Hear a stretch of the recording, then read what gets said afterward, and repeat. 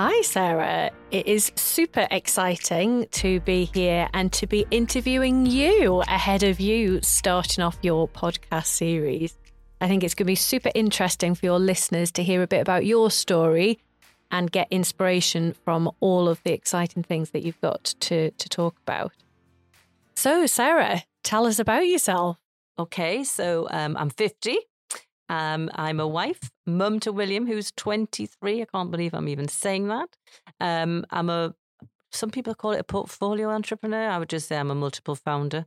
I'm the CEO, founder and franchisor of Simply Bows and Chair Covers, a wedding and event styling business that we've got 10 offices around the UK. I have just finished a huge property project with my husband. We developed his family farm into 8 beautiful barn conversions in the Tyne Valley in Northumberland. And now I am the founder and mentor of, Sarah Pittendrigh, the I Can method, really. I also am an inspirational speaker. And what else would I say? Oh, yes, I'm an author. I'm just about to write my first book. So it's all very, very exciting at the moment. But yeah, and lover of horses, let's not forget that, and dogs. And I'm sure that's going to come out in our conversation today. What does Formidable Over 40 mean to you, Sarah?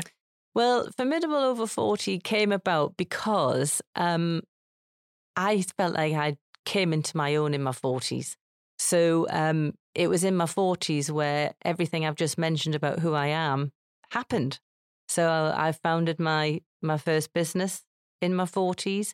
And I think I broke through and started to really understand who I was and what made me tick in my 40s. And that's when I realized that, you know, you're never too old and it's never too late to design a life you love.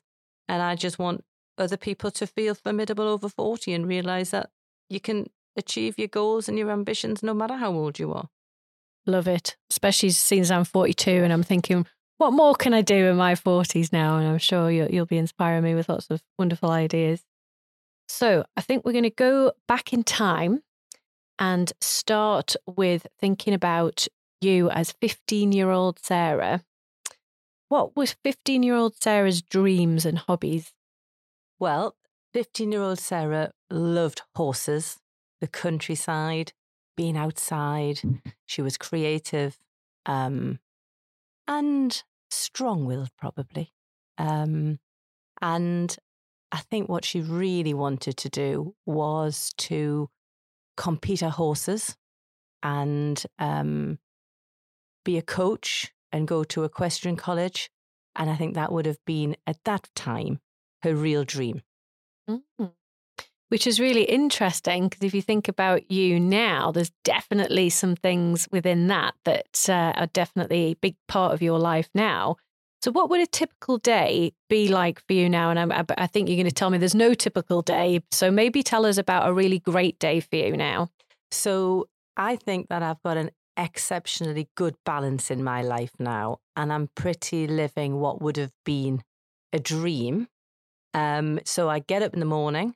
And before I move, I have a cup of tea with the dogs where I just sit and reflect, or I walk up the garden and sit next to the hens and just take my time to plan my day.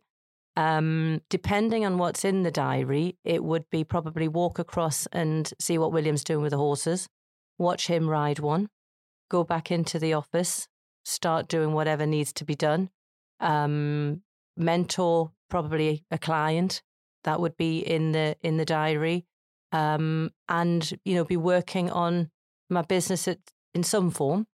Then take a break, go back, do something with the horses, take the dogs for a walk, and it would sort of be dinner with the family. But then I could very easily go back into the office and continue to do some work. It's pretty flexible, and I get to do everything that I want to do.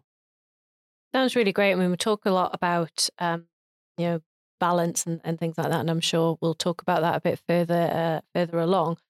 But it sounds like you get to do the things that you really enjoy, and whereas others might perceive that to be a job, actually you're really enjoying it, and it's fun. Yeah, I absolutely love what I do.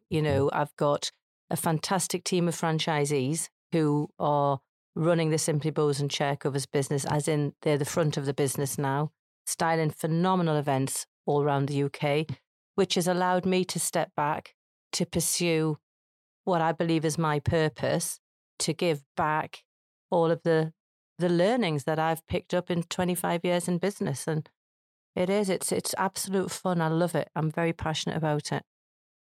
Great. And just going back to the horses, so you said 15-year-old Sarah was into horses, and obviously they're a huge part of your life now. Where did that love for horses come from originally? It's just generational. My parents were into horses before I was even born. I think I was sat on a horse before I could even walk. In fact, there's a picture of probably 18-month-old Sarah sat on a horse in front of her dad. So yeah, I just think I was literally born into it. And what is it that you love about horses? They are a challenge. They keep you on your toes, you know. They are very respectful. You respect them. They're just so powerful, and the potential's unreal, you know. And I think they're very honest and loyal. You're good to them, they're good to you. Real solid values. So tell us about your business. How did you get into doing what you're doing now? So we just finished a very large property development project. We'd developed my husband's former family farm into 8 houses. Altogether, we sold 10. And we'd finished that. The franchisees were, as I say, running the business. A global pandemic hit the country, and I was sat at home. And I couldn't run or occupy myself. And I found myself with a lot of time on my hands, and it made me very uncomfortable. It started bringing up anxiety and sort of made me sort of feel as if I was losing my purpose. I didn't have anything to really focus on. And I thought, you know what, this is time to really start working on you and face the underlying current, if you like, of your self-limiting beliefs, because I was sick of battling with myself and my anxiety. And I felt that by historically, the busier I was and the more challenged I was, I could avoid facing me. But everything I'd built was built on 50% functioning on anxiety and 50% functioning. And I thought, gosh, look what you've achieved while you're functioning 50% on anxiety. What could you achieve if you were focusing 100% on yourself?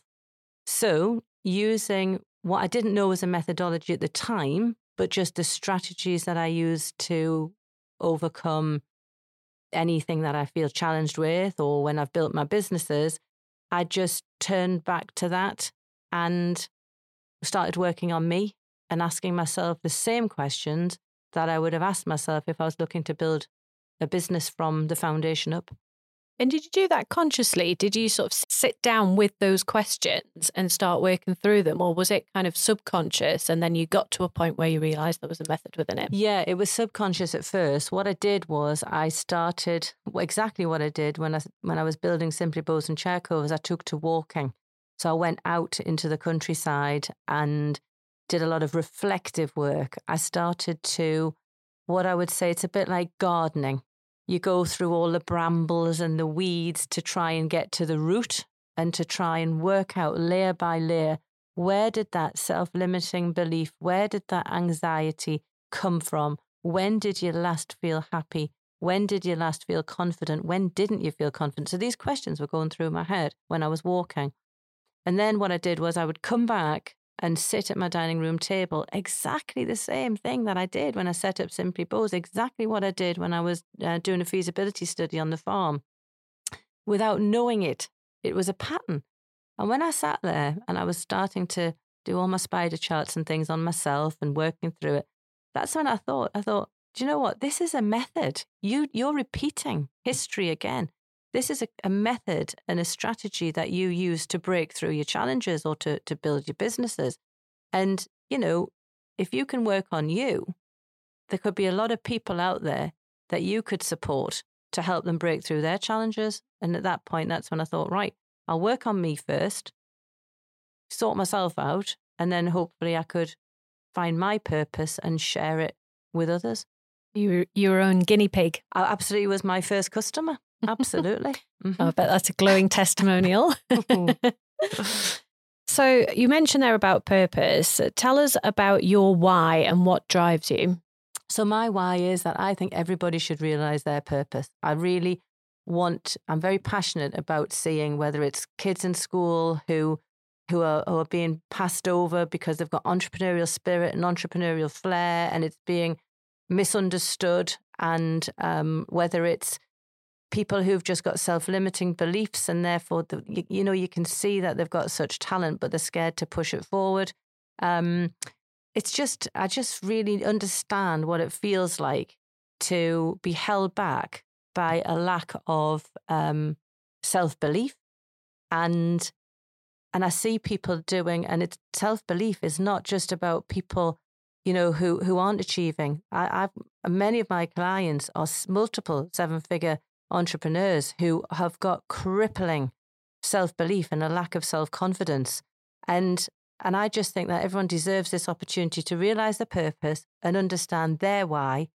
And that's really just what I want to help them to do, break free. And what motivates you in the times where you've hit a wall, or perhaps you're questioning your own why? In the early days, so everything's had a purpose. In that, every business that I've built had a purpose. So Simply Bows and Chair Covers was definitely there to save our home and to make sure that my son, who at the time was only 9, had a secure and financial future, ahead of him.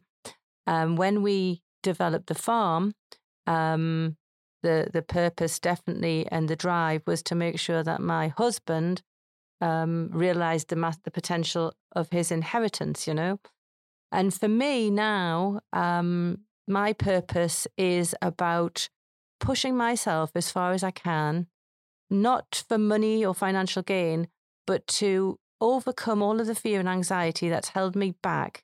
I want to just see how far I can go, and by overcoming all of that anxiety and fear. So it's more a purpose of a journey for me rather than a financial gain. That makes sense. And you touched on it in the response to that question just there around some of the challenges that you've had. Can you tell us a bit more about that? So tell us about the adversity that you've faced on that journey and how you've overcome this, because I know you've got a really unique story. Yeah. So we had, at the time, we had a fantastic 7-figure corporate and leisure event business, delivering some very high profile events. And unfortunately, we'd gone into a contract with a big client. It didn't come to fruition. We'd invested heavily as directors, putting in personal guarantees for the finance. And as I say, the contract didn't come to its full fruition. Hit also with the recession of 2008. It meant that we lost our business. As a result of that, my home was attached to the funding. So therefore, my home was repossessed. And I ended up a bankrupt single mum on income support. At that time, my anxiety and my self-doubt was just absolutely on rock bottom. I think I ended up with a touch of agoraphobia as well, because I was so ashamed and feeling judged. So I wasn't in a good place, but I overcame it through realizing one day when a guy came to value my house for the auction that if I actually didn't put my purpose ahead of my fear, then my son would lose his home, and we would be homeless. I mean, obviously we could have moved in with my parents, but when you've had your own home and your own career and your own financial independence, it's dreadful because you suddenly become controlled. And so that was a very dark time for me. And was the point where they came to value the house, was that trigger point for you to have these more constructive thoughts around what you had to do, what you needed to do? Yeah, absolutely. And it was that I'm actually writing a book at the moment, and this is actually covered in the book that this guy had actually lost his job in the recession, who came to value the house as well. And when he sat down and went through it all with me, he said, your house is actually in negative equity. Now, at that point, bearing in mind this house isn't mine, it's now been handed over. If it had been mine, I would have been heartbroken. But the fact it wasn't mine, I saw opportunity. Because I'm thinking, if this house is in negative equity, there's no real benefit to the bank other than to auction it off. It's going to cost them rather than them gain. And I thought, right, it's worth a lot to me to get this house back. And if I can just push through this fear and put that purpose ahead of fear, then I can get my home and do something to get my home back. Then that's what I've got to do. And I just felt like a phoenix rising out of the ashes. I just felt a power that I hadn't felt for such a long time, and a determination to make my son proud. So what were the practical steps that you took to save the house? So the first thing I did was I had to overcome my panic attacks and my what I knew was gripping me in sort of the terms of the agoraphobia. So I did something that probably nobody else would do. I went and rescued a lurcher puppy. I got a dog, and I knew that dog would make me go outside. I had to be responsible for that dog. I would have to walk that dog. So that's what I did. I started walking and getting outside. And, people say about blue sky thinking and all that sort of thing. Getting outside, it gave me space. It just got me out of the closing in four walls. It gave me space to start thinking. And walking with my mum allowed me to brainstorm with her as well. And that would definitely be the point where, and this is what I have in the first module of the program, Ignite. That was where I really did sort of light up and ignite my ideas. And you said just before that you think that you didn't want to go out because you felt that you were being judged. Do you think on reflection that people were really judging you, or do you think that was something that was just worrying you? I think there were people who were reveling in my downfall. And I know that because there were things coming out of school, where local parents had said things, and kids were saying on the school bus to William, like, oh, I see your mum's gone belly up, so a child's not going to come up with something like that. That's a parent who was talking in the family and saying that. And so it wasn't really, the judging for me wasn't really where the pain was coming from. It was for my son being ridiculed and having to endure it on the school bus that made me hurt. But that hurt became energy and a determination to turn it around. Okay. Completely understand that. So on the flip side of that, what support networks have you found that have helped you on your journey? So many people. If you ask and you're allow yourself to be vulnerable and don't try to be something you're not, just be you, be authentic, be real. There are so many people out there who will help you. And my first real support outside of my family network was Business Link. A fantastic guy called Stan Tatko. They invited me in to present my idea, and they were wonderful. They really supported me and said that they would offer me a small business grant, which was brilliant, just to get some samples made. This was for Simply Bows and Chair Covers. Simply Bows and Chair Covers, yeah, my first sole startup business. And then through the sort of time of having Simply Bows and Chair Covers and growing it and franchising it, the North East Chamber of Commerce were a huge support. The Entrepreneurs Forum were fantastic. I remember when I wanted to franchise Simply Bows and Chair Covers, I'd won a competition within the forum, and there was a wonderful guy called Chris Baxter who offered me complimentary mentoring support. He'd had a background in franchising, and all of that advice, was just so valuable. But, not even just those people, just general people in business who just wanted to help and to support. If I think the key thing is to not be afraid of asking for help. Have you ever suffered from self-limiting beliefs? Yes, and I still do. Walking here this morning, it was, Sarah, you're launching a podcast. What's that all about? Who's going to listen? What if it doesn't work? It's that sort of thing. But then I talk to myself and say, but what if it does work? And what if it helps just one person?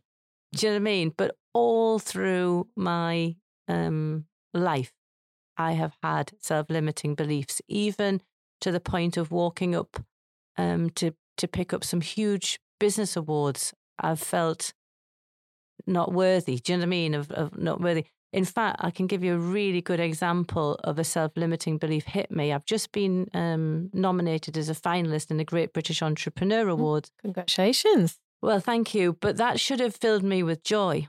But it actually triggered self-limiting beliefs. And what happened was I looked at that award and I looked at all the other people in it, and I could see it. I could see it happening again. I could see the pattern of, but do I deserve to be there? And I'm just a new startup, and what if I haven't got what they've got? And what will people think? And I can hear that going, and it's really interesting because I've just been listening to Bear Grylls on Steve Bartlett's podcast, Diary of a CEO, and he says the same. It's still that self-limiting belief, and it can hit you when you should be celebrating, but actually it nips into you when you can be winning, because it's then, do I deserve that? Do I deserve that? So in answer to your question, yes. So how do you overcome them then? And what advice would you offer to others who might be feeling massively held back by their own limiting beliefs? Again, I go back to always putting my purpose ahead of fear. So it's okay to be fearful. Fear is a natural thing. I don't know anyone, I haven't come across anyone in business who's never said to me, I haven't got some form of a self-limiting belief. So I think what you have to do is you've got to think, what is it that you want to do? Why do you want to do it? What is the outcome that you want from it? Who is it going to benefit? How is it going to benefit them? Okay. Is that more important than you feeling a little bit uncomfortable for a short while? And if their answer is yes, you've just got to keep driving on through it. It's weighing things up, as you said before around the podcast. Even if one person listened to it and got value from it, then sort of it's job done. So thinking about your priorities now, how have they changed over the course of your life? Well, different things have happened to me within my life to change my priorities. I think when my priorities, well, twice. Once when I had my son, and two when I was diagnosed with cancer. So having my son, my priorities completely changed, because all I wanted was him to realise his potential and to be the best mum I could be. Having cancer taught me that a lot of the things I used to worry about were not important. And your health is truly your wealth. And we're only here for a short space of time. So it's important to understand what your purpose is and to be sure that you are living your life for you and your purpose and not for other people, because we've all got an equal amount of, well, not time, because everybody's time is different, but we've all got this one opportunity to live our best life. And if you're doing it for someone else, you've missed the journey. Good point. And how do you envision your priorities changing again? Do you think they will, or? No, I think I'm about right where I am. I think I've got it just about right now. Who do you take inspiration from? So many people on all different levels. I take a huge amount of inspiration from my mum. I think she's a phenomenally strong woman. I take inspiration from my clients, who I mentor. Definitely from my son. He's an incredibly strong-willed and determined, passionate young man. And just from the people all around me who I meet, I just think there's so much inspiration to be had if you open your eyes and take a step back and look at the landscape. And I guess with all the various interests that you've got at the moment, they are all pretty go-getting people that you're spending time with, and that's going to only fuel your own energy, I guess. Yeah, absolutely. It's like all the people I work with, the people who are supporting me, like yourselves, learning to do this podcast today. You guys are inspiring me to do it. And I think it's all about just keeping your eyes open. So how do you achieve balance in your work and your personal life? By setting really good boundaries.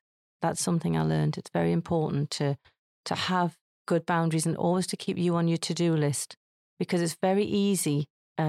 Business can consume you. And to be fair, in the early days, it probably should. It sounds a terrible thing to say, but it probably should consume you. You've got to throw everything at it and be prepared to throw everything at it. And you can't step back, really, until it's a well-oiled machine, because you've got to be in there, in amongst the nitty-gritty. And then when everyone's in the right place, you can be delegating and doing. And when you can do the delegating and doing, and you become, you have more time to work on your business and the growth, then that's when you can get you on your to-do list and set those boundaries. So I would say that now, because of where my businesses are, I've got an exceptionally good work-life balance. But I wouldn't be too hung up on the fact that in the early days, if you are having to give it all you got, yes, definitely still have some quality time to step back and look in. But just be mindful when you're building your business, how you want it to be for you in the future. And I think I've always been very clear on that. And as I say, put those boundaries in. And now I would say my diary fits around me more than I fit around it. That's really good advice there around focus on the future, because the reality of growing a business is just that, isn't it? It's all that, putting the hard effort and time and work in at the beginning to be able to choose what those boundaries look like and be clearer about how you want to spend your time, I guess. Well, I think that if you can think about being a parent, the early years, you're very hands-on and you're tied, and you are tied, and you might have somebody who can take your children off you for a short space of time, but you're back in there and you're at it full time. But as they grow and they become independent, you have more time on your hands. And I just think that all of my business have been nurtured, and I've been the parent nurturing them. I love that analogy. I've never heard that before, but as a parent myself, I can completely relate to that. That's I might have to borrow that one. It's really, really powerful. I think I might know the answer to this, or certainly some of it, but what does your me time involve? A lot of it's with the horses, with William, but I need to get away from my family as well, and the horses, and I've got a really small but tight network of friends. And so for tomorrow, for example, I'm spending a whole day at a spa and having lunch with my friend.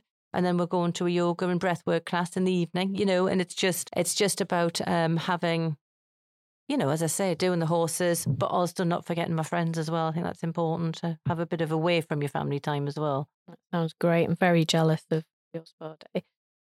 Do you find it easy to say no to opportunities that aren't right for you to protect that balance? I do now. I think in the early days of business, if I look back, I said yes to too much. And I think that is a thing of confidence. And it's only something that comes with growth and experience. But now, absolutely, yeah. I can completely relate to that as well. And I suppose you never know when the opportunities are going to stop. So you keep saying yes to everything, thinking, I better say yes in case something else doesn't happen. And then you get to that point where you then need to learn that skill to say no, which can be quite hard. So it's time to pay it forward. What is the biggest piece of advice that you would give to other people embarking on a journey of reinvention or finding a new direction? I think the important thing is to give yourself space and time. And when I mean that, I mean time on your own, to really step away and look at the landscape and think about what you want, and be true to yourself. Be true to yourself. It's really, really good advice. Totally. You're making me think just saying some of these things now. In terms of of life lessons? I mean, this is a very broad question, but what important lessons would you say you've learned along the way? I think through my self-limiting beliefs, I held myself back, always worrying about what other people thought. And I think that's a lot of where my anxiety came from, thinking I wasn't good enough. What would people think and do? And I think now, and definitely since being diagnosed with the cancer and thankfully successfully treated, it doesn't matter what other people think. And probably half the time, those people are so worried about what everybody else is thinking about them, they're not thinking about you. So just don't allow your self-limiting beliefs to hold you back. And if you've got them, invest the time, and if it has to be the money, to understand where they come from and set yourself free. And what words of wisdom could you share to someone who's feeling stuck in a crossroads in their life? To be similar? Talk. Yeah, it's talk. It's very important to find somebody who you feel that you can open up to in a confidential environment and who you can be vulnerable with. And that's not necessarily a friend or a family member. It just needs to be somebody who you know gets it. So, don't be afraid of looking stupid, because all you're doing is holding yourself back. I think that's a great note to end on today, Sarah. You've shared so much. I feel like I've learned quite a lot more about you today as well. And I'm sure that everybody listening to this episode is going to find some real takeaways that they can apply to their own lives. So thank you for being open and for sharing so much with us. And thank you very much, Sophie.